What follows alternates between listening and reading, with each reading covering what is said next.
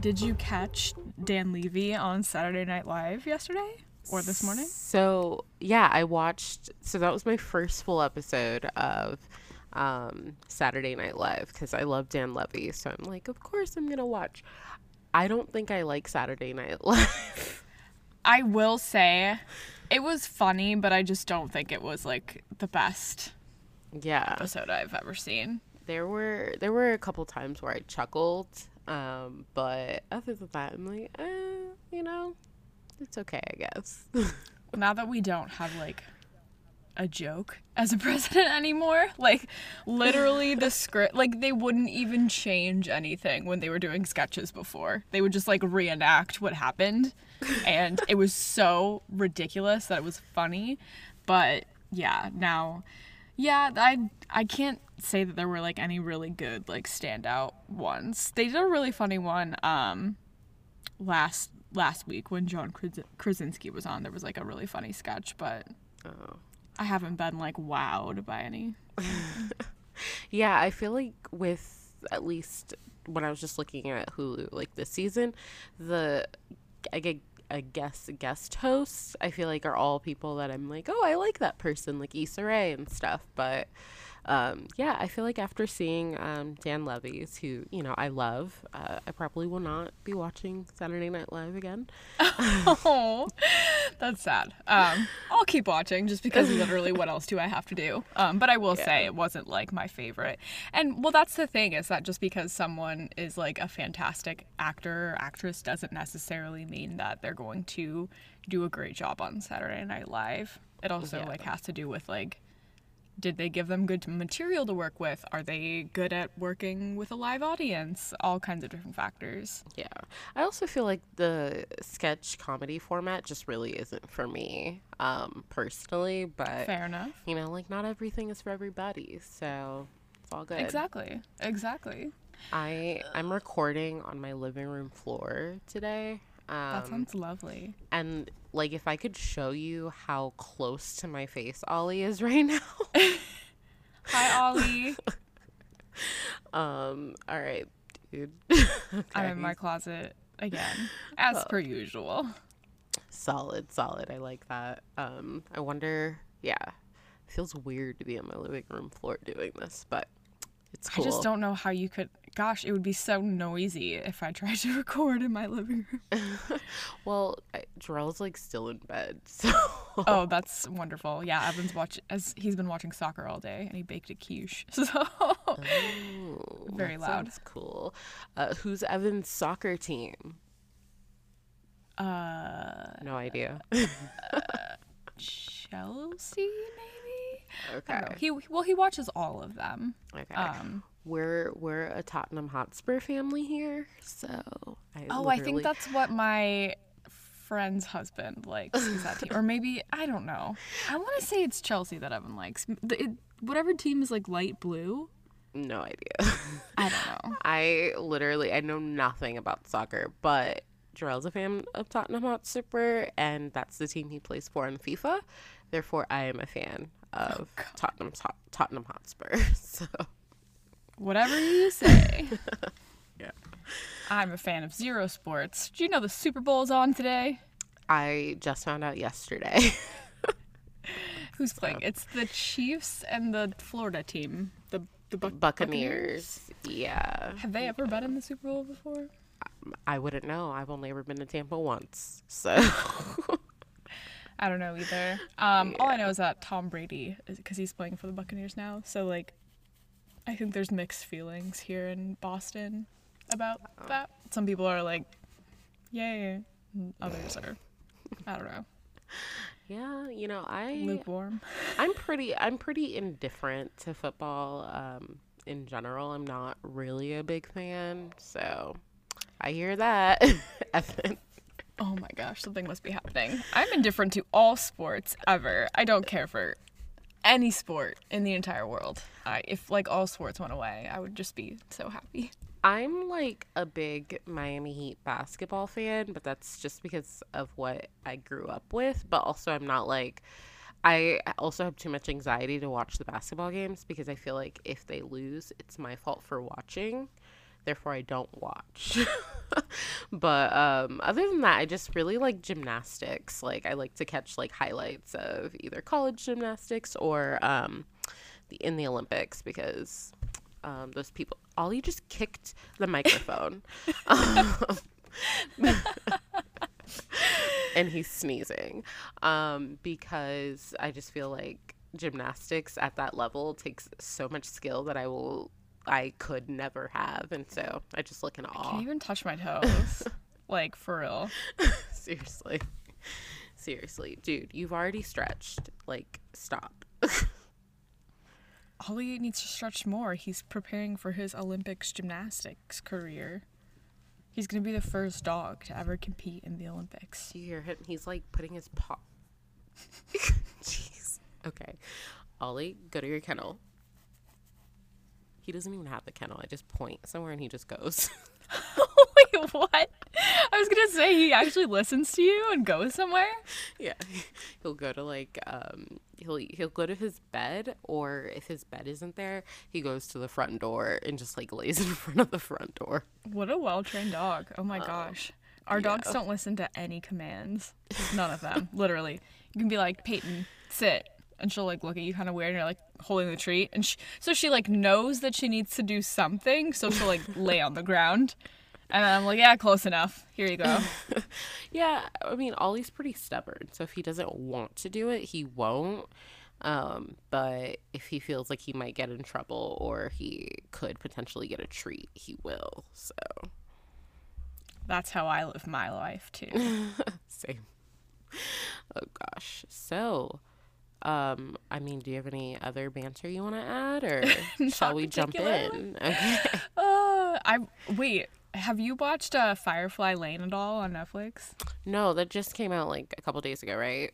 Yeah, I've already with watched Katherine all of Heigl. it. Okay. Yeah, no, I haven't watched it. Is it good? Yeah, it's pretty good. I would recommend it. Okay. I watched all of it in 2 days, and I'm pretty sure it's like 10 episodes, and they're like 40 minutes each. Okay. And that's all I did this weekend. It was just that. It's good though. I've been watching Dickinson on Apple TV, which is like about like I feel like it's kind of like a cleaner version of what they try to do with The Great, but it's about Emily Dickinson, and so like, you know, they just take like modern things and like put it in the past. So like people, so like they're like, I don't want to get married. Like I'm like a 14th century woman, like whatever the time period is. Like I have no idea, but they're just like, you know, I don't want a man to hold me down, like stuff like that. So it's kind of funny. Maybe but we should watch it. Yeah, it's kind of funny. It just stresses me out because like I just keep thinking, I'm like, man, nobody really knew of Emily Dickinson or her writing until after she died. Like, how sad is this that now her life is just like, you know, now this TV show where it's kind of satirizing, I don't know how to say that word. Satirical? I don't know. Making fun of, kind of, making her life a little satirical. And so it like made me think, no one's even gonna remember me when I'm dead. Glad we're having some lighthearted thoughts. See, that is like reassuring to me. Okay, wait. So it's not, I don't think it's not that like no one's gonna remember. Okay, I'll start from the beginning. So like everyone's going to eventually be forgotten after we die, right? But like think about your existence as like a pebble dropping in the water and having like ripple effects, because you'll continue to live after you die based on the ripples. Like your children and like grandchildren, they will all like carry your teachings forward, you know, or like the people that you've touched in your life will like pass on your legacy that way, you know, like you will go on to exist. Everyone will be forgotten. Maybe. But my thoughts, I'm like, think of all, this is like so dramatic, but I'm like, think of all the people whose names I don't know. And then the other thing is because of, like, just by virtue of, you know, being Haitian American, there's so many, like, there's a couple grandparents that I'm not sure if I know their, like, real names that I have that passed, and I don't know any of my great-grandparents' names, and so I'm just kind of like, man, my kids could just, or my great-grandkids may have no idea who Well, I we am. have the internet now, so they'll be able to, like, look up your old embarrassing Facebook statuses and be like, That's oh, that was true. my grandma. That's true. Oh boy, they're gonna love it. In 2010, she said, is doing homework, LOL. Like, what is homework? Oh my god, I get, like, my old Facebook statuses, and, like, you know how it used to be, like, it would automatically populate as, like, is? So, yeah. But I would always leave the is, even if it didn't make sense. Like, Yeah. and I would post song lyrics, like, every day of, like, some, like, what I thought was really deep, but, and, like, related to my life situation at the time, and I was Can like, you only the give a real song? friends. Can you give a song lyric example? Oh my god. I used to quote, I was really into Rent, which, looking back on it, Okay. I'm like, why? I don't understand. I mean, I think Rent's a fantastic musical, but I was like, what part about my, like, 16-year-old suburban Illinoisian self related to this musical about, like vagabonds in New York who are suffering from, like, the AIDS crisis? Like, I don't know. It really spoke to me, though. I, like, memorized the whole musical, so I would post, like, Rent lyrics all the time. But also, looking back on it, like, I don't know, I guess maybe I'd have to rewatch the musical, but the one guy was like, I'll pay your rent, like, you can live here rent-free. I just want you to, like, cancel this protest. And now I feel like I relate more to that guy than I'm like, dude, you got your rent paid for free in New York. That's, like, worth, like, my entire salary. Like, I understand, like, the importance of protests and whatnot, although, like, I don't really remember what the protest was about because it's been so long since I've seen it. Yeah. But, like, now I'm like, oh my god, if someone offered to pay my rent, I would, like, do just about anything for them. Rent in New York is a pretty big theme in my case. Oh, really? Yes. Wow, I was so on point. Great segue there.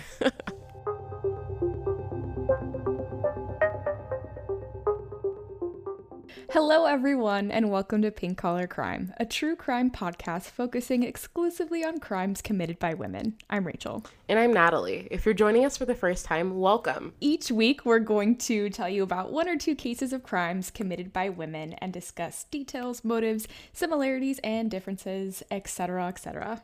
If you like our show, tell your friends. Please subscribe and give us a 5-star rating and tell us what you love or don't love about the show. And give us a follow on social media at pinkcollar_pod.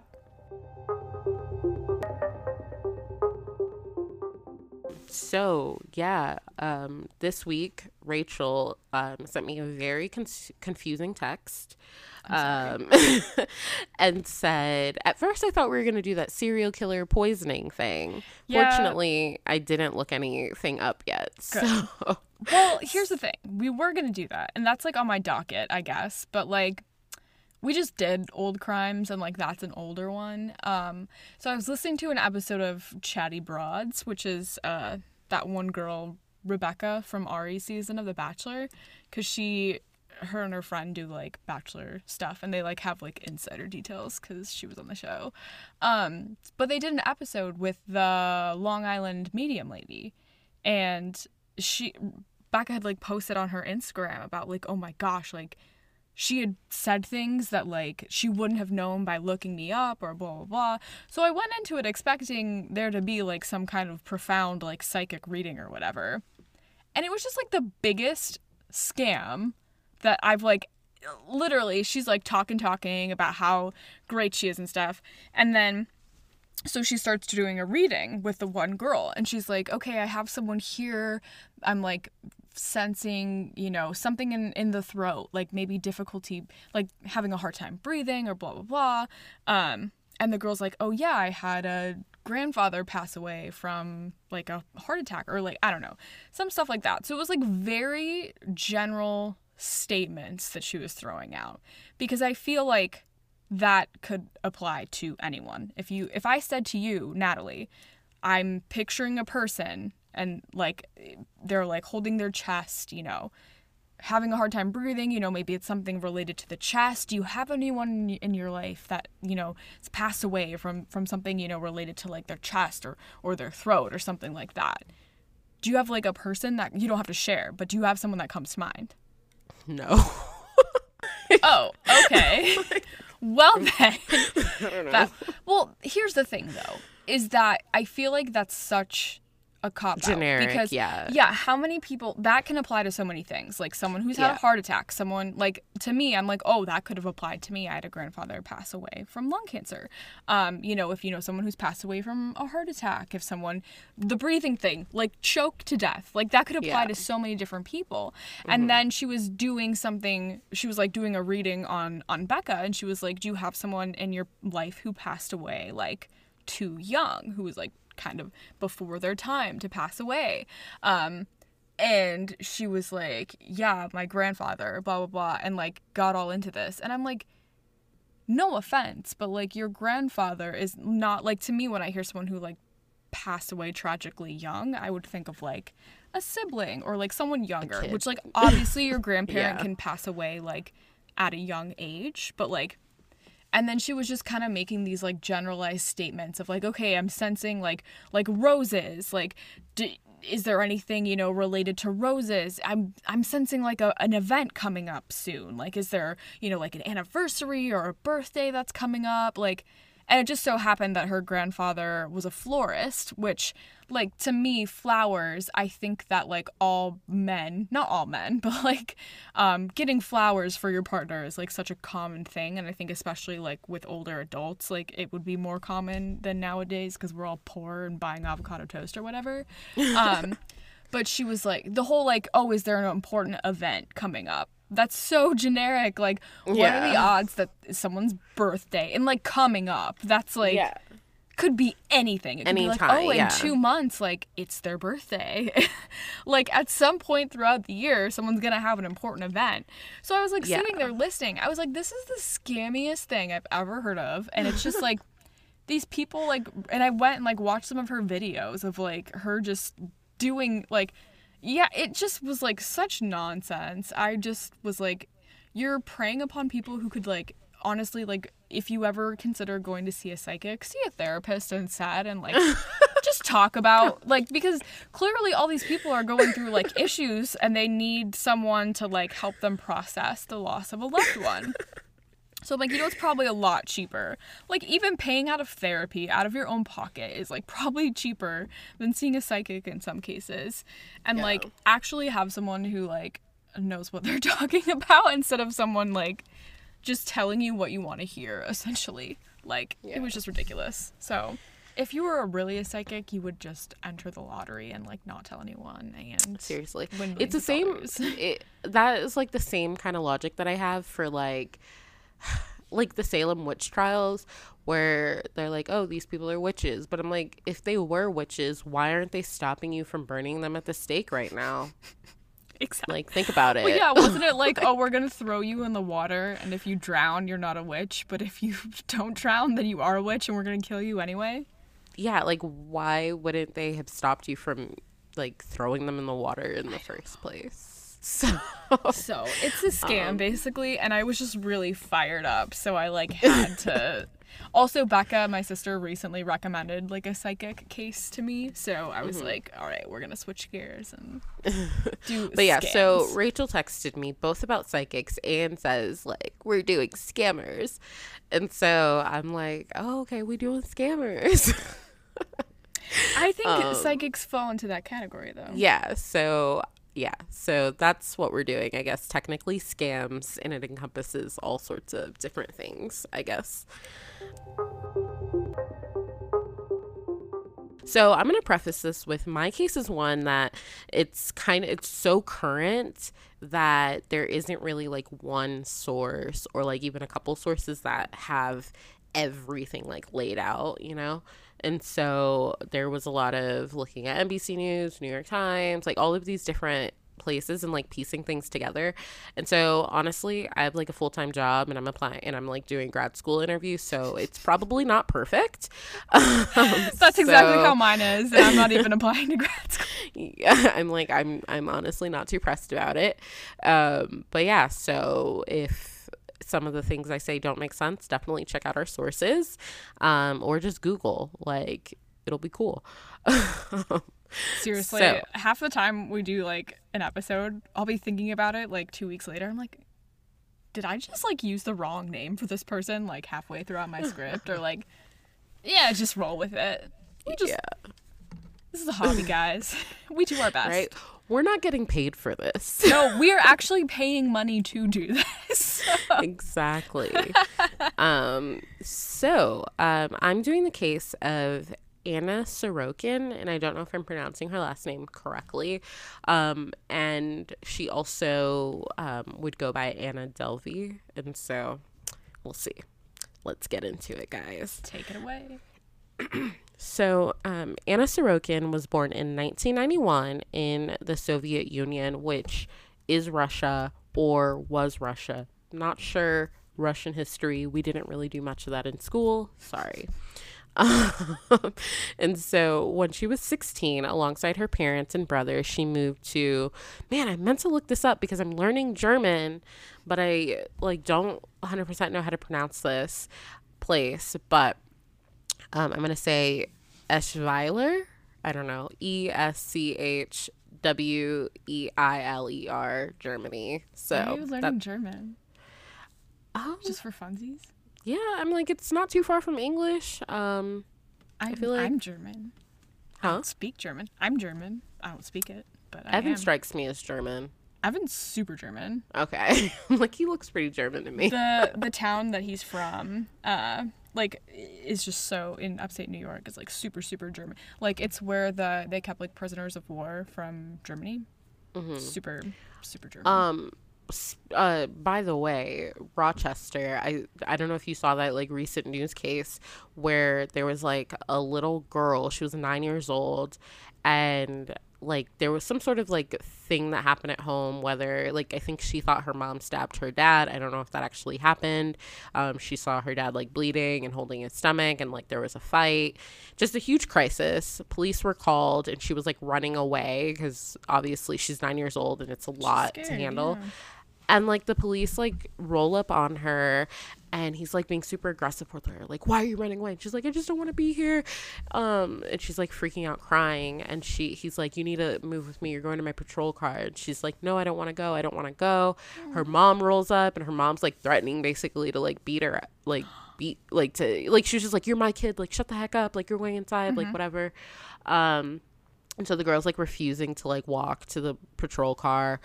And, like, the cop's like, you're behaving like a child. She's like, I am a child. Good for her for saying that. And then they, like, maybe, like, I feel like 10 patrol cars ended up rolling up for this girl. Like, the mom gets arrested just because the mom was, like, yelling at the daughter. Like, I guess the police said she, like, was obstructing justice, I guess, whatever. And then they were, like, we're arresting the little girl, too. And she wouldn't get in the patrol car. And this, like, female cop is trying to like diffuse the situation. She's like, honey, look, calm down, like whatever. And then the dude like just walks up and like pepper sprays this little girl. He does Like- not. Yeah, unsurprising. This is a black girl and her black mother. And so yeah, Rochester, get your poop together because I hope What the they sue them. yeah, That's ridiculous. I hope absolutely they lose their jobs insane. over that. But anyway, back to this. I'm learning German for fun. And so after Anna graduated high school, she moved to London to attend Central St. Martin's School while being entirely supported by her parents back in Germany. By the following year, Anna had dropped out of college and moved to Berlin to complete an internship at a public relations firm. The internship was instrumental in her securing another internship, this time at Purple Magazine in Paris, France. I don't know what Purple Magazine is, but all the articles made it sound like a really big deal, so I guess it's a big deal. She got the internship at Purple Magazine in Paris, France. And so this is where Anna's path to infamy begins. Anna became friends with important people and began attending high-profile events like Paris Fashion Week. Around this time, Anna went from using her actual name, Anna Sorokin, to going by Anna Delvey, and her journey into scamming as a profession began. She would later say that Delvey was her mother's maiden name, but I think her parents were like, nah, like this, I don't know what's wrong with this girl. She just kind of made that up, I guess. And so in 2013, it was 2013 by this time when she started going by Anna Delvey. There's a lot of irony in the person that Anna chose to be the victim of her first scam. And I'll be honest, I don't really feel bad about it. And so that same year, Anna crossed paths with Billy McFarland. And so if you recall from the back-to-back Netflix and Hulu documentaries, in 2017, Billy McFarland scammed investors out of tens of millions of dollars to hold the fictitious Fyre Festival. Oh my God. No. Was that? Yes. Yes. I'm sorry. That's awesome. So I'm kind of like, I mean, and at this point he was already running like scams. So I'm kind of like, scammer got scammed, like whatever. And so in 2013, Billy had founded a club for millennials called Magnesis. And so I would never go to a club in general, but I also wouldn't go to a club that's like marketed as a club for millennials, because I'm like, how hip are you trying to be? Also, millennials are like old now. We're not hip anymore. Well, this is 2013, so I guess True, this that's was like peak millennial. What? It's like peak millennial, 2013. Yeah. And so like I get it, but also it just seems like I don't know, like cheesy. And so of course Billy's club was funded by $1.5 million that he scammed from investors, because like, let's be honest, he wasn't really like doing anything serious. Anyway, so the headquarters for Billy's club was housed in a fancy Soho loft. Anna knew people that worked for Billy, and she had arranged it so that she could just temporarily stay in the loft for just a few days. You know, she's like, I'm like traveling, I just need a few days, whatever. Billy's like, cool, not a problem. Instead, Anna stayed for 4 months, refusing to leave and failing to pay any rent or anything for like staying there for so long. And so as far as I can tell, there was like a promise that compensation for the time that she spent there was like on its way. But like, of course, it never came. And so it got to the point where the only way to get her out of the loft was for Billy and his team to end their lease and move their headquarters to a new location. Oh my gosh. So I'm like, all right, you go, girl. And so that's what they did. And Billy never saw a cent of the rent that Anna owed. And the scheme would kind of eventually be just like a major part of Anna's MO and like how she like operates moving forward. And so by 2015, Anna Delvey was living it up in New York City. Everyone knew who she was. She knew where the hottest spots in the city were. She had celebrity and high-powered friends, lavish, expensive designer clothes, and some of the most expensive accommodations money could buy. Just not Anna's. So funny. It's unclear to me exactly who Anna claimed to be, other than simply an heiress. And she clearly presented herself to be a very wealthy woman. Anna claimed that she was just about to come into her inheritance or like a trust fund when she turned 25, which don't know what that's like. And so in the article that exposed Anna Delvey's scheme, or Anna Sorokin's scheme, the journalist asked people who knew Anna where they like knew her money to come from. Someone was quoted, "I thought she had family money." Another friend swore that Anna Delvey's father was a Russian diplomat. Another knew that her dad was an oil tycoon. A millionaire tech CEO was confident that the Delveys were big antiquities dealers in Germany. So apparently you can make a lot of money being an antiquities dealer. And some say that Anna actually claimed to be German royalty, but Anna spoke very poor German, so don't know how she was pulling that one off. I probably speak better German than her. Well, that's what when you learn German, you can start to pretend like you're German royalty. Seriously. And so regardless of who her family was or where her money came from, Anna Delvey quickly became a Manhattan socialite. She even became friends with Macaulay Culkin, and nothing says socialite like being friends with Michael Jackson's kid's godfather. And also, fun fact, while doing this, did you know that Macaulay Culkin held a vote for what he should legally change his middle name to? And the winner of the vote was Macaulay Culkin, and so now his legal name is Macaulay Culkin. That which I love. Is what? That guy's weird. That guy's so weird. Do you know he dated Mila Kunis? Yeah, and he's now with Brenda Song. Yeah. So, London Tipton, which I'm I love it. I think it was last year he tweeted, he's like, do you want to feel old? I'm 40. Wait, what? Oh my God. And I died. I was like, that is hilarious. I do feel old. Wait, is he actually 40 or is he? Yeah. Yeah. Oh my God. That's amazing.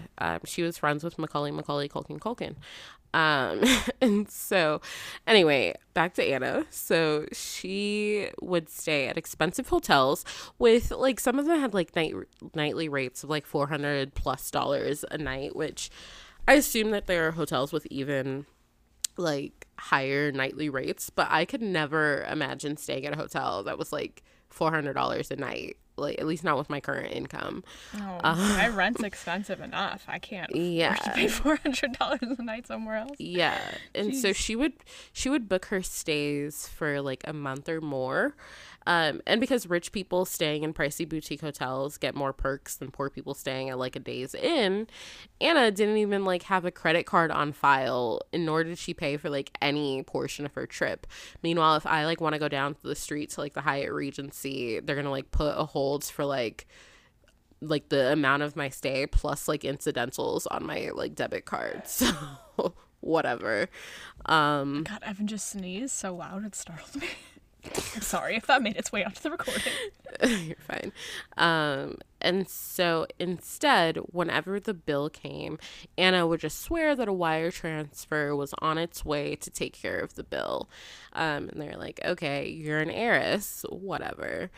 And so Anna walked around the hotel in her robe, holding a glass of expensive wine, giving staff $100 bills, she was just throwing it at people, just here you go, thanks for being here. She'd ask people questions that she already knew the answer to, and then would give them $100 for answering the question. Anything that they did for her, she'd give $100. And so I'm cool, tip the staff. That would make me like her and yeah, maybe look the other way if her wire transfer didn't come through. Yeah. And so she annoyed most of the hotel staff, but they obviously tolerated her since she tipped so generously. At one hotel, she treated the concierge as her personal secretary. Anna told the concierge that she was on the verge of opening a Soho style club in Dubai, Hong Kong, London, Los Angeles, and New York, which, okay, girl. And so she'd monopolize the concierge's time for $100 or more in interaction. And so having the concierge answer all sorts of questions, arranging business meetings, and getting Anna reservations to the most exclusive restaurants to have said business meetings. And again, I really don't understand, reading through these articles, where she was just getting this free-flowing cash to be handing away hundreds of dollars, but she had it but she obviously was not an heiress backed by millions of dollars as she was claiming. I read in one article they had interviewed this concierge that Anna had kind of, I don't know, taken as a personal assistant to some degree. And she would be like, yeah, I'd have like a line of 8 people that I was helping in front of Anna, and she would just like stand off to the side and would put like $100 bills on the table, like one by one, and just stare at the concierge, basically saying like, you need to stop talking to them and all this money is yours. Interesting. Yeah, I'm just like, okay, sure. And so once Anna racked up an astronomical bill, she knew her time was up at the hotel. And so she she'd pack her things and check out. And again, with the promise that the wire transfer was on her way, while she made her way to the next hotel on her list to do the same scheme. A lot of these times, actually, the hotel ended up kicking her out, but I'll get into that later. And so once Anna met a billionaire Chinese art gallery owner named Michael Huang. He has a middle name that's XUFU, and I would never be able to pronounce it, so I'm just not. And also, he was like 22 years old and like a billionaire art gallery owner. So like, what? Were his parents rich? I assume so, because how do you get that kind of money? Anyway, so Anna convinced Michael that they needed to go to Venice and Berlin for one reason or another. She also convinced him that instead of splitting the cost on everything, like on the way, like just doing like, oh, we'll split the cost for dinner, we'll split the cost for this, that it would be easier for him to just pay for everything, and in the end, like, he should give her like a total, and basically she'd like Venmo him half. No offense, if you're like a billionaire, like, can you just like cover it? Yeah, I mean, that's kind of why he was like, oh, why yeah, do you even have to like deal. discuss someone covering, like, I don't know. Yeah. And so he ended up spending thousands, and of course, much like Fire Festival Billy and many of the NYC like boutique hotels, they like he never saw like a cent of what he was owed by Anna. And so she did this to several wealthy friends during her time as Anna Delvey. She also did it to people who like weren't wealthy, so like working photographers and stuff.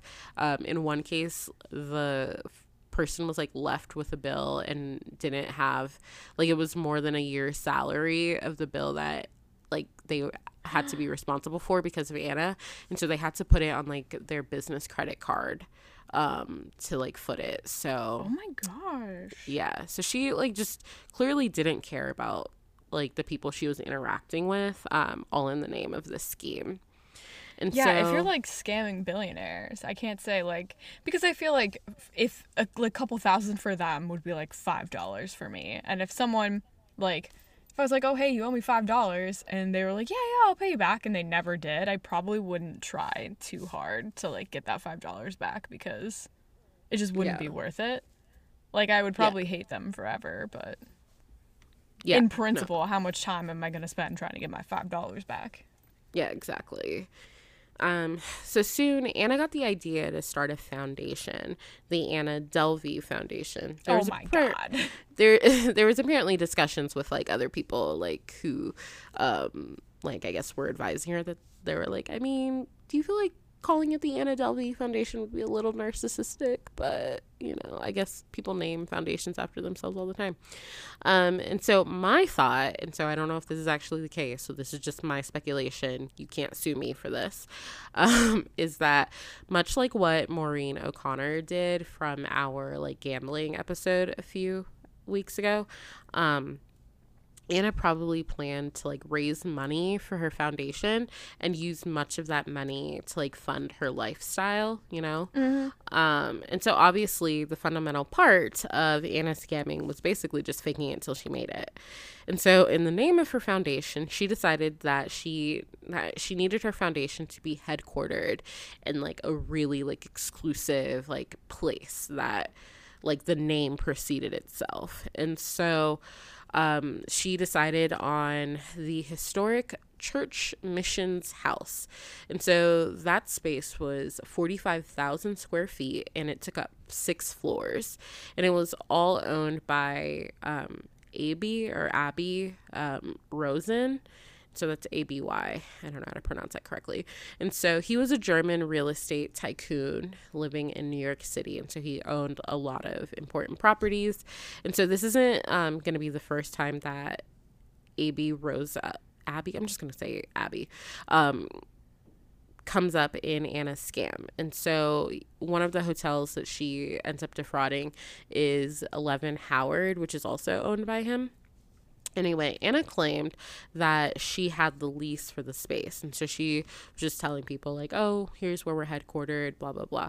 And so somehow I think telling people that her offices were headquartered in such an exclusive space, owned by like such a high powered like real estate guy, added some sort of legitimacy or believability to Anna's scam, because like, oh, if this guy was willing to like lease out 6 floors of this like really like historical like place to you, then like this much be legit, you know? And so Anna decided that the foundation needed $25 million from investors, in addition to the $25 million that she was telling people she was financing herself, which obviously she was not.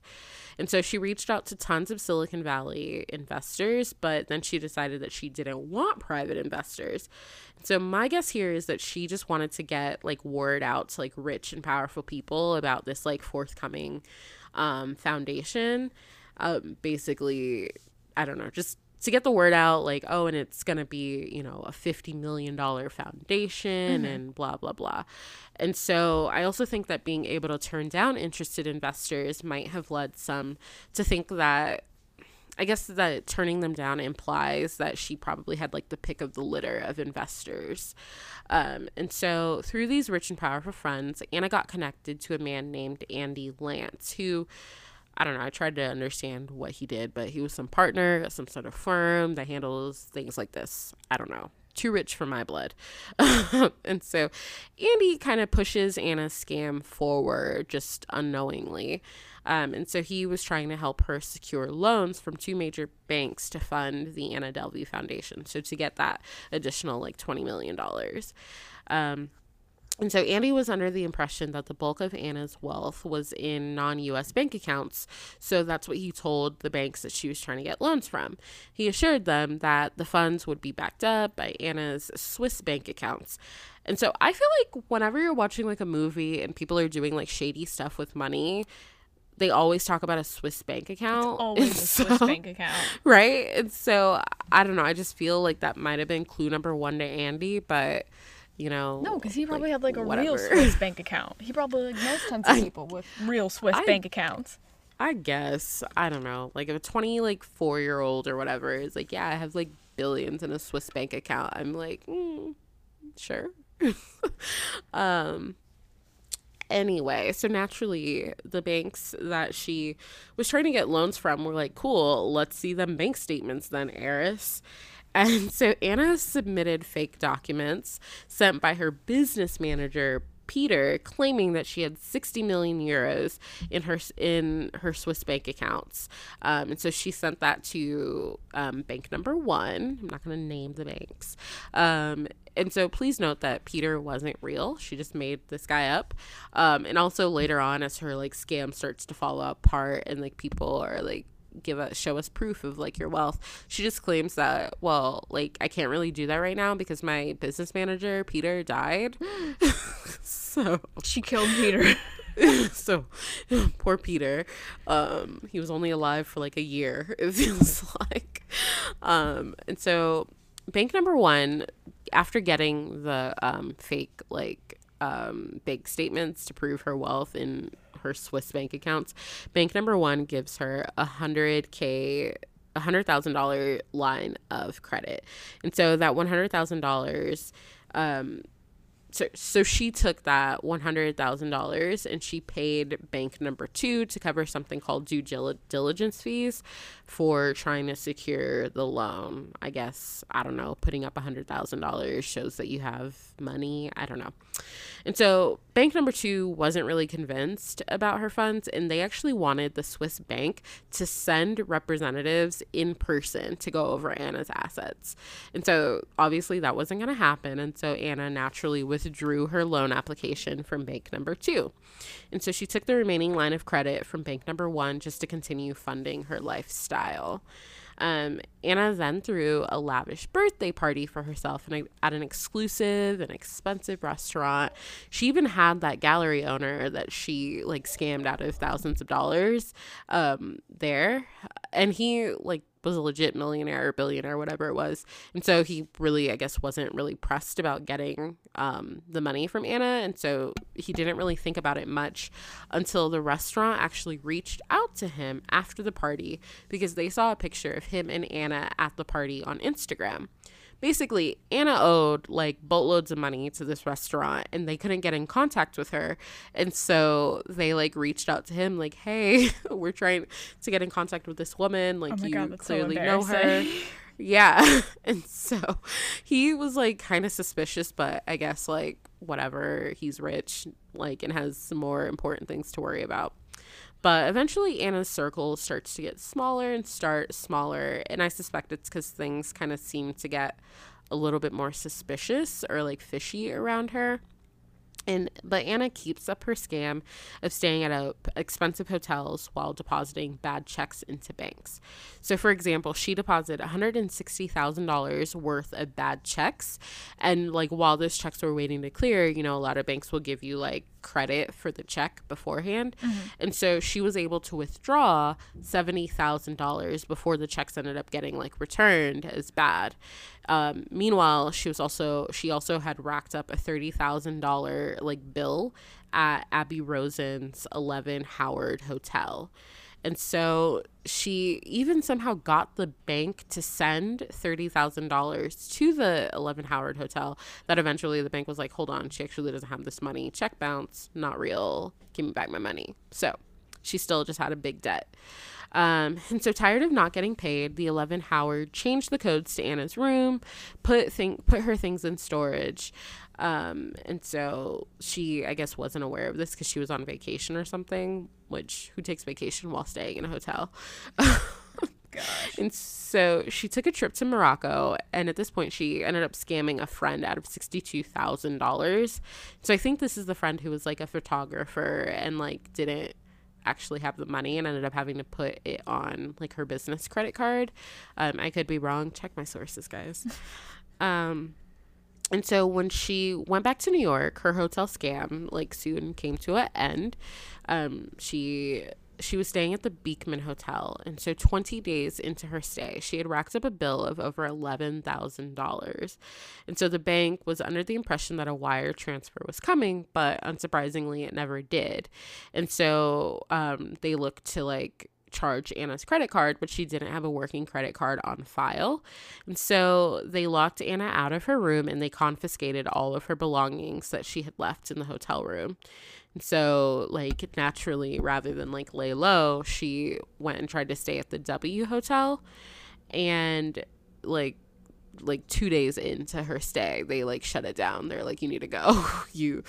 And so that was all in July of 2017.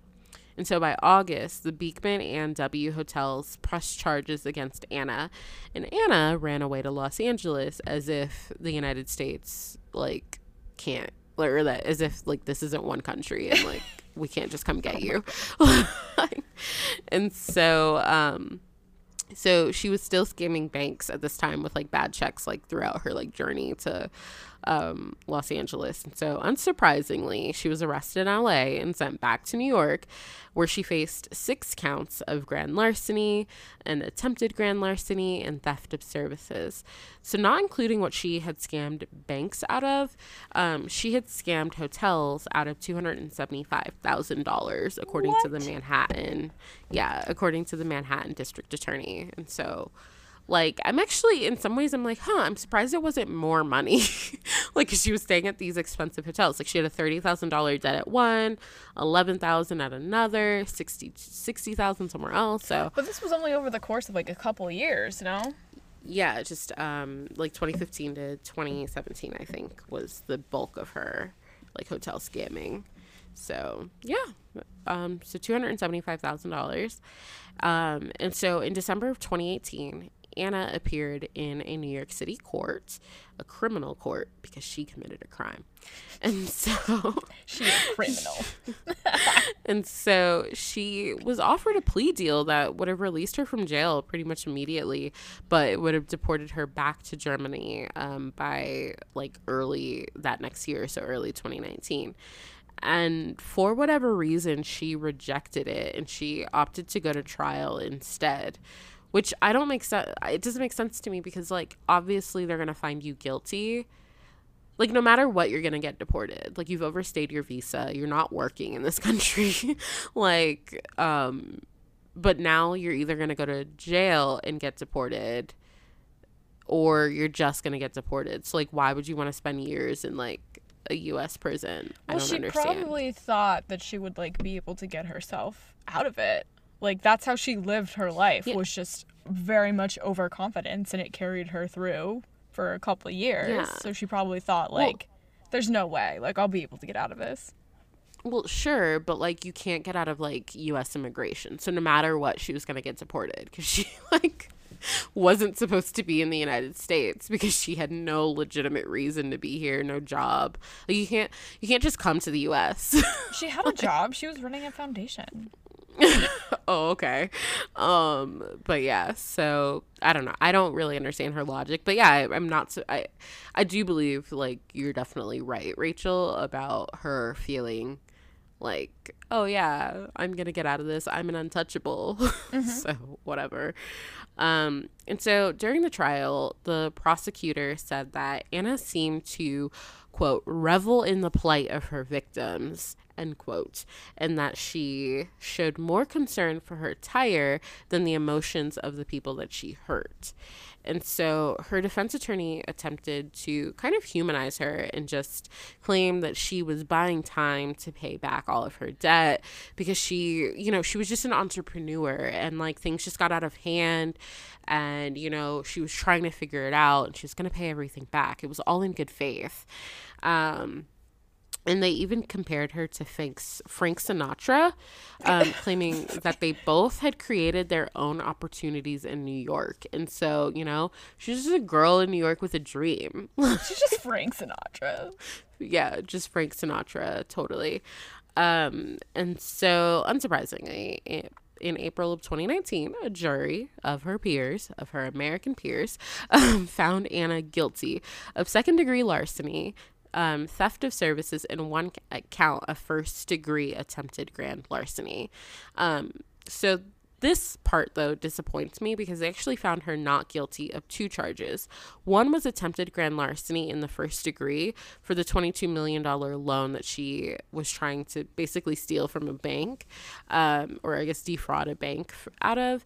And then the theft of that $62,000 for the Morocco trip that she, like, left on, I believe, that photographer. And so I think that kind of sucks because especially that case of the $60,000, like, that was, like, a legitimate human that was significantly, like, hurt because of like what terrible. She did. Yeah, versus, like, you know, a major hotel. Like, at the end of the day, like, these expensive hotels very likely can eat the cost of a $11,000 bill or a $30,000 bill. But I do feel bad for that person. And then also, it doesn't, like, she wasn't ever charged for, like the other smaller scams that she did, like that millionaire, like, having him like foot the bill for, like, a trip around the world, and, like, the other things that she had done, like defrauding, like, that restaurant for, like, thousands of dollars for that party. And so so she kind of got, like, she got away with a lot, I feel like. But in May 2019, Anna was sentenced to 4 to 12 years in state prison. She was fined $24,000, and she was also ordered to pay $199,000 in restitution. And so, again, given all that she actually stole, I feel like she kind of got off easy. Yeah. And also, her earliest possible release date is this year. So October 2021. And so she was sentenced in May 2019. And so the sentence was supposed to be 4 to 12 years, but I guess because she was held at Rikers for the 2 years that her trial was going on. They count that as time served. I personally kind of hope she doesn't stay in prison, or sorry, I kind of hope that she doesn't get out of prison by October 2021. I feel like she could use some more time to think about what she's done. Yeah, but I feel like it's not going to make a difference, and there's no way she's ever going to pay that money back, and yeah, exactly. She's also like the immigration and customs enforcement people also have like made it like very clear that she will be deported like upon her release. So either she's gonna have to wait in like a ICE jail, or after she's released from prison, or she is gonna have to just voluntarily like decide to leave. So that is basically the case of Anna Sorokin / Anna Delvey. But like kind of going on to like her, I guess, infamy and like what's going on in pop culture around her. There have been like countless articles where people who were scammed by her or knew her as Anna Delvey have come out and just like told their story. There was a book that was written by someone called My Friend Anna that was published in 2019. Oh, I've heard of that. That was about this. And then she also, I think Shonda Rhimes is like developing a Netflix series with her, and that's going to be starring Julia Garner, who is the like blonde girl with curly hair from Ozark, if anyone has watched that. I haven't. Yeah, and then Lena Dunham, our favorite, is working on a project about Anna for HBO. And so, yeah, that is the story of Anna Delvey / Anna Sorokin. What a wild ride. That was crazy. I'm glad you covered that. That was I was like, I came into this not knowing what to expect, and that was just cool.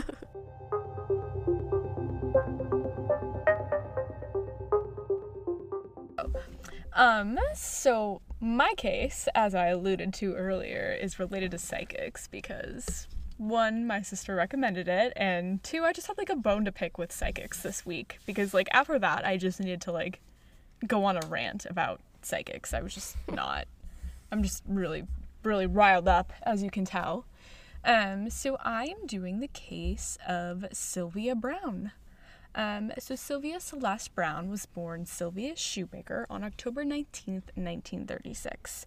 She was raised in Kansas City, Missouri by her parents, William Lee and Celeste Shoemaker. She was raised as a Catholic, but her mother was said to be Episcopalian, and her maternal grandmother was Lutheran. Her father was Jewish. So at a young age, she was exposed to many different religions, and her spirituality would remain a really important part of her life. So according to her website, Sylvia realized at the age of 3 that she wasn't a normal kid. She was able to see she was a cool kid. She was able to see things that others weren't able to see. It may have run in the family, as her mother was supposedly a psychic medium who helped Sylvia, understand these new visions and things that she was experiencing. And she would also say that her great uncle was a psychic medium who was rabid about UFOs. So I don't know if that's pro UFO or con UFO. Either way, I think it's possible to be both, Yeah, to me, like rabid, I think you're just like insane about UFOs. Like you're like, UFOs. Yeah, but also you could have like a bone to pick, right? Yeah, maybe he's like upset. Maybe he was like abducted, or who knows. But so she would go on to share her psychic gift with her friends and family. And soon she was, really well known in her community for predicting the future. So she moved to California in 1964, assisting people on her own for a fee, of course. At the time, I'm not sure what her fee was, starting out, but it would eventually be as high as like $700, $800 for a consulting session. But since she was just starting out at this time, it probably wasn't that high, but I couldn't find, her rates. Mm-hmm. So Sylvia knew she was destined for more. She wanted to create a scam. I mean, organization to further her research in the paranormal field. So in 1974, Sylvia created the Nirvana Foundation for Psychic Research. It also stated in her bio that she earned a graduate degree in English, although the university was never specified. And it also said she worked as a teacher for a Catholic school for 18 years, and she was trained as a hypnotist and a trance medium, whatever that is. It's very un-Catholic of her. See, isn't that weird? And it seems very much kind of her thing. And like, she made her own church, so I won't really like go into that part because I didn't do much research on it. It just seemed like a little bit out there. It kind of reminded me of like the Da Vinci Code, though, where like her theory was that like Christ, there's like a father aspect and a mother, and it was that Jesus like went off and married Mary Magdalene, which I think is the exact plot for the Da Vinci Code, so maybe she stole it from that. I don't know. Can't believe you just spoiled the Da Vinci Code for me. Natalie, it's been out for like years. Yeah. That's not necessarily... It was a book, too. Like, come on. You can watch it on Netflix now if you want. That doesn't give away too much, but essentially that was like... She had some like weird religious things going on. Mm-hmm. So in 1992, Sylvia and her then husband, Kensel Dazzle Brown, which is just a fun name, Kensel Dazzle Brown, were indicted for investment fraud and grand theft. The charges were surprisingly not related to her psychic pursuits, but rather some customers in a gold mining venture she had, like super random. Not too much information out there that I could find. But so she pleaded no contest to securities fraud and was indicted on grand larceny. So that's actually the only formal crime that she was charged with. But there's more to the story and related to the crime world, so bear with me. So Sylvia started to gain popularity because she would frequently appear on the Montel Williams show. This was a town... do you know what this is? Yeah, you don't know the Montel show? Montel? No, I didn't.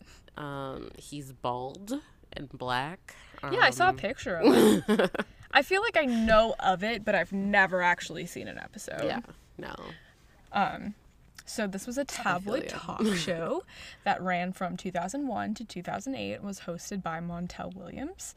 It was described as being a similar genre to... Did I say genre? Genre?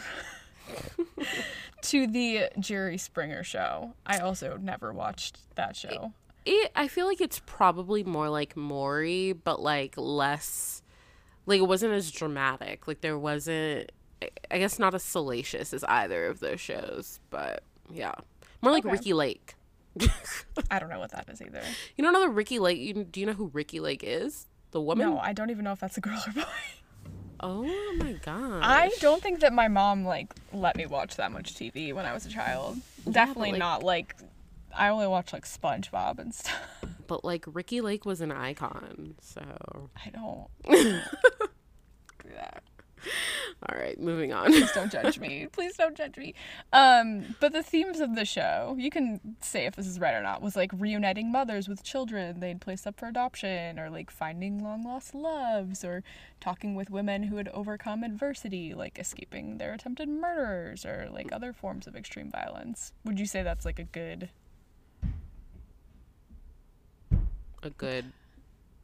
Sorry, everyone's like slamming the door. I'm trying to figure out what's going on. I think you might be trying... whatever. Would you say it's like a good... What's the word I'm looking for? Summary, I guess, of like what the show covered? Yeah, I guess. Yeah. Let's go with it. That's what the internet... That's what Wikipedia said. Yeah, so let's go. I was also like a child. Like this... So obviously my perception of what it was may not be accurate. Fair. Anyway, on Wednesdays and sometimes Fridays, Sylvia would perform psychic readings on the guests and would discuss her views on spirituality and the afterlife. So there was kind of a lot of predictions that she would have that weren't what one might call accurate. So I have an example of a couple of them that just especially gained like media attention. So the first was the story of Opal Jo Jennings, which Opal's such a pretty name. Like I would have never thought to name a child Opal, but I actually really love it. Is it? Oh my god. So mean. I think Opal is such a beautiful name. Anyway. I just imagine like an old lady with blue hair. What? I think it's a cute little name, but well, you'll feel bad after you hear what happened to poor Opal. In 1999, a 6-year-old girl named Opal Jo Jennings was taken from her grandparents' front yard while playing with her cousin. Her grandmother was devastated and went on the now I can't even pronounce words, Montel Williams show to try to find some answers. During her interview, she said, "This is too much for my family to handle. We want her back. I need to know where Opal is. I can't stand this. I need your help, Sylvia. Where is Opal? Where is she?" And you know what Sylvia said? What? She said, "She's not dead, but what bothers me. Now, I've never heard of this before, but she was taken and put into some kind of slavery thing and taken to Japan. The place is Kukuru." What? She said this to a person whose child just went missing. Like, what? The family was shocked. Montel Williams was shocked. Sylvia clarified that she was taken and put on some kind of boat or plane and had been sold into white slavery. This prediction was confusing and distressing to the family. And she wasn't even right. So incredibly far from the truth. Her prediction could not be more wrong. Opal's body was eventually uncovered in Fort Worth, Texas. It was concluded that she was likely murdered the night she went missing, and a local man named Richard Lee Franks was convicted of her murder. Poor Opal. I'm so sorry. You do have a beautiful name. But isn't that mess up? Like, could you imagine something like that happening? I just feel like with cancel culture today, like, she would never be invited. Like, why did Montel invite her back on his show after this? Like, that alone. Because it was the tabloid talk show. I'm sure his ratings, like, shot up after that. And so they're obviously, I feel like show business is already kind of scummy. So, like, not great on his part for that. But as a human being, for you to look at, like, somebody in, like, their most, I guess, painful, like, horrifying part of their life, like a child being missing, and to give false hope when you know nothing, and also to make it something so, like, horrifying, like, oh, my kid's a slave in Japan or something. Like, what? Yeah, what if they bought tickets to, like, go to Japan and try to find their child? Yeah, like, I feel like the United States has gone to war for less, okay? Like, oh my gosh, who knows, like, what that could have done. Like, it just seems so stupid. I cannot. And, like, that's the thing with this woman. Is she just so full of herself and so, like, delusional that she thinks that what she's saying is true? And that's how she keeps going? Or does she know that what she's saying is a scam and, like, just doesn't care? I mean, because both of those options are terrible to me. I'm gonna say it's a little bit of both. I feel like she, like, knows that she's saying nonsense, but I also think she probably has drank, or at the time she drank her own Kool-Aid a little bit, and it's just like, oh yeah, I'm sure this has some air of truth to it. Well, yeah, because there were a lot of different sources for this, so it's pieced together from a lot of different things, and I think that she had kind of, I think in one article it kind of alluded to, like, oh, well, I was, like, hearing things from, like, a couple different children, and this is what I went with, but maybe it was this other child. So that brings us to 2002. In 2002, the parents of missing 11-year-old Sean Horbeck went on the Montel Williams show. Sylvia told them their child was dead and that he had been kidnapped by a dark-skinned man with dreadlocks. She said his body was located between two large boulders. Sean's stepfather, Craig Akers, said that Sylvia offered to do a more extensive off-screen reading for the low price of $700, although Sylvia would claim that this was not true. But, you know, that was kind of the rate that she was suggesting for, like, her other calls, so I don't see why that wouldn't be true. It's not like some outlandish number that is pulling out of nowhere. Yeah. So this, you know, she was like, oh, it's not true. But, you know, what was actually not true was Sylvia's prediction. So it turns out Sean Hornbeck had been kidnapped by a white guy with short hair named Michael Devlin. Sean was found alive in 2007, and they asked Sylvia, like, hey, you know, you were wrong about this. Like, what's up with that? Sylvia replied, only God is right all the time. Oh, okay.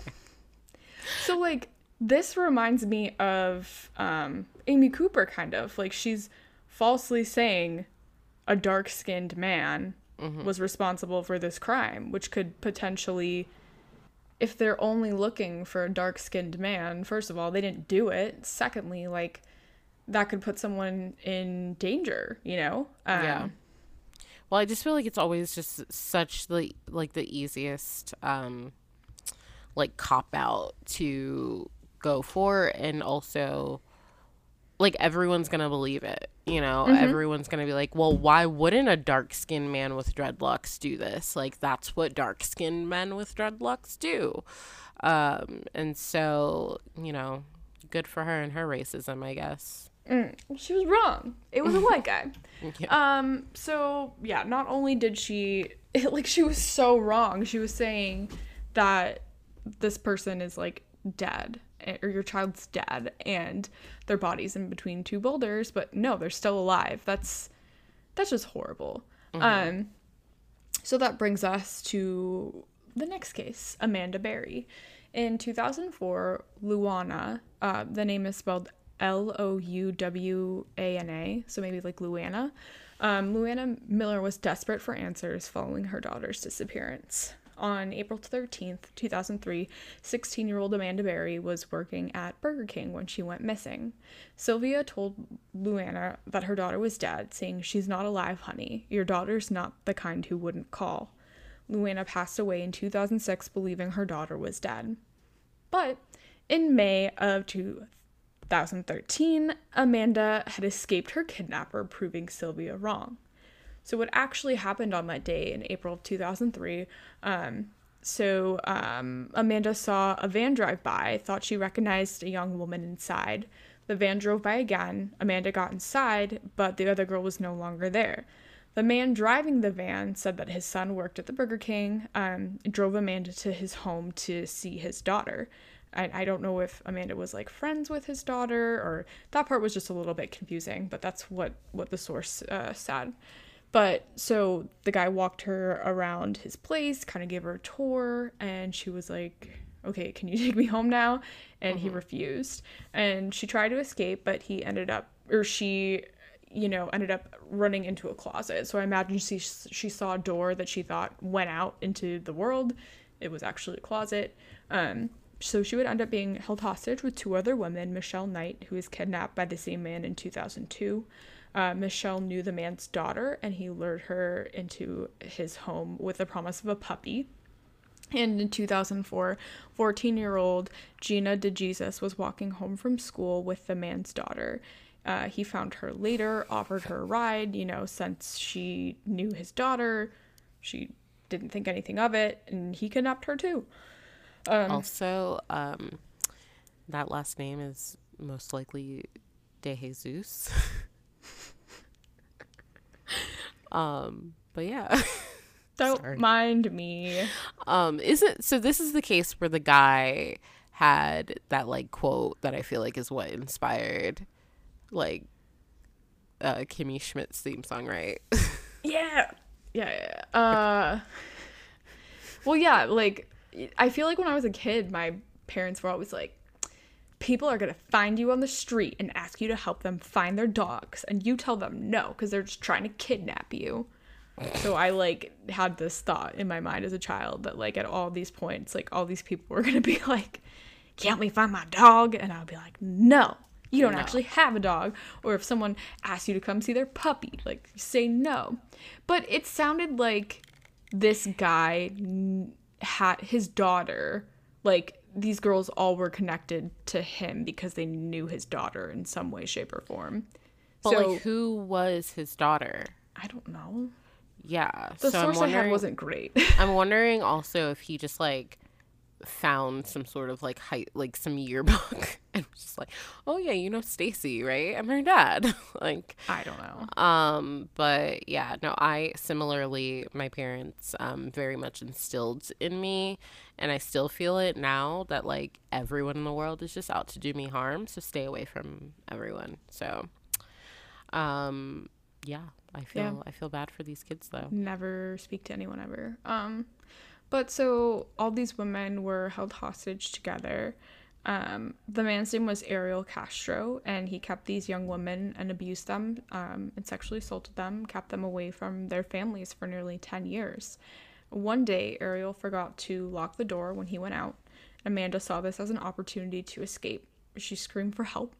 Ariel's neighbor, Charles Ramsey, was able to kick through the bottom of the storm door where they were being kept, and they escaped and called 911 from a neighbor's phone. So, like, this woman died believing that her daughter was dead. And I can only imagine. I believe she died from, like, heart failure or something. So, The stress of that. Yeah. exactly. Like, your child going missing is a stressful experience, but if you believe that your daughter is dead, you know, broken heart syndrome is a real thing. So who's to say that her prediction didn't, contribute to this woman's heart failure? Yeah.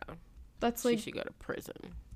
horrible. See, yeah, it's like crazy that like the actual crime that she got, charged with had nothing to do with all these things that, or like, why did this Montel Williams guy like not do, like, he did like a bachelor level like background check on this woman of like, I mean, at the end of the day, like, I'm sure that the production team knew way more than, like, they knew that this woman was just a scam, right? But they it also just comes down to, like, all we care about is views. And so, yeah, I feel like every part of this, like, everyone's kind of involvement in this was pretty malicious, in my opinion. Like, to just like put this person, I think there's an aspect of, there's people who watch like talk shows every day, and they feel like some sort of connection to the hosts, like Ellen or The View and stuff,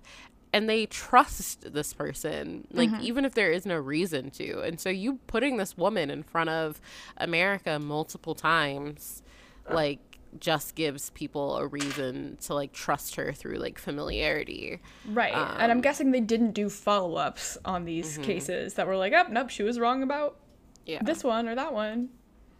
So it can feel like it's really real and that she's making these accurate predictions, but she's not. And the internet wasn't like nowadays I feel like she could never get away with that, because you go viral in like a minute and the world will tear you apart. And so, yeah. Right. So Montel was once asked in a radio interview why he continued to have Sylvia Browne on his show, even though these things had come out that she was wrong. And he said, she's great. She's a funny character. She's hysterical. Not so funny to the people who were told their children were dead, though, when they weren't, or vice versa. Over the course of her life, Sylvia made frequent media appearances on Larry King Live, Coast to Coast AM, along with the Montel Williams Show. She authored more than 40 books and offered telephone psychic readings for the rate of $850. Despite the unreasonable cost, the sessions had a 4-year waiting list. This is where, again, I'm going to like advocate for therapy. It's cheaper than $850, usually very low cost if you have insurance. And you don't need to wait 4 years in most cases to get some therapy to talk through, whatever issue you're wanting to talk to the psychic about. Yeah. And she found other ways to scam people out of their money, including hosting a lecture series and holding a cruise.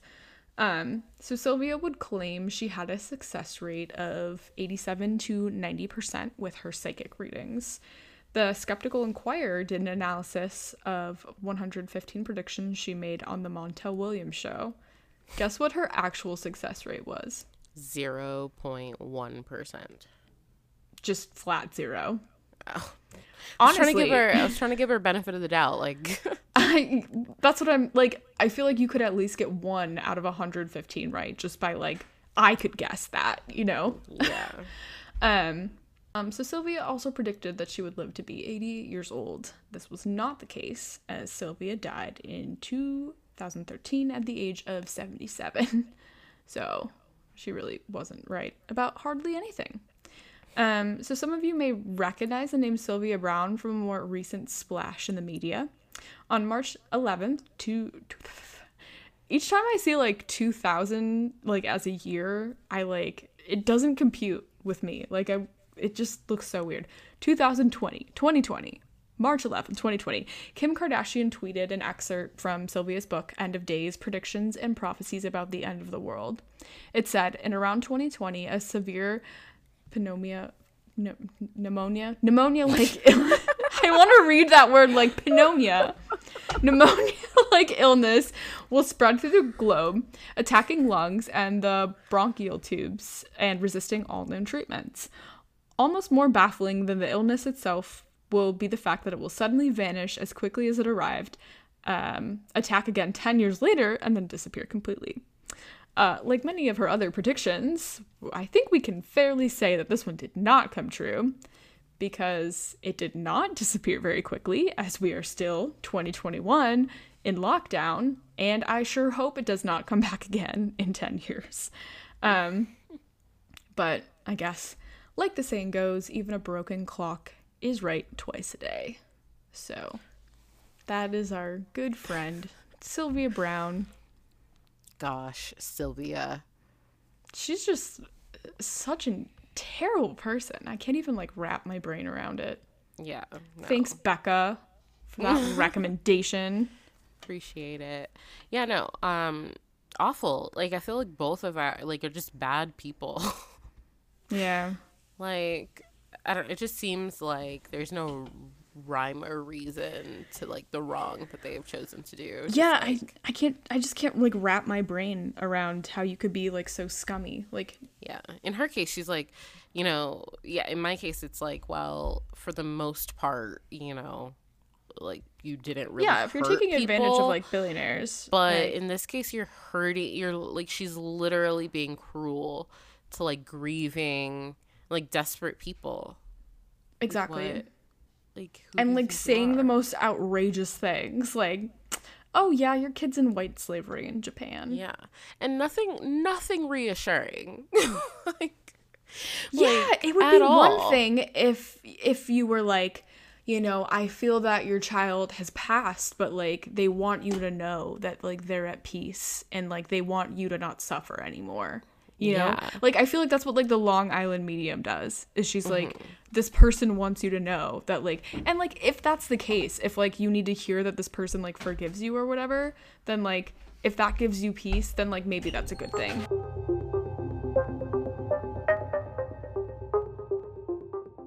Our music is the track Wasteland by Joseph McDade. His Patreon and our podcast sources will be linked in the podcast description below. Any mistakes are entirely our own, so check out our wonderful sources for the most accurate information about these cases. We talk about some tough subject matter on our show. If you or someone you love is in need of support, please reach out to the crisis text line by texting HOME to 741-741. They are available 24/7 and will connect you with a trained crisis counselor. You can also reach the National Domestic Violence Hotline by calling 1-800-799-7233. Thank you so much for listening to our show. Join us next week for another episode of Pink Collar, a true crime podcast.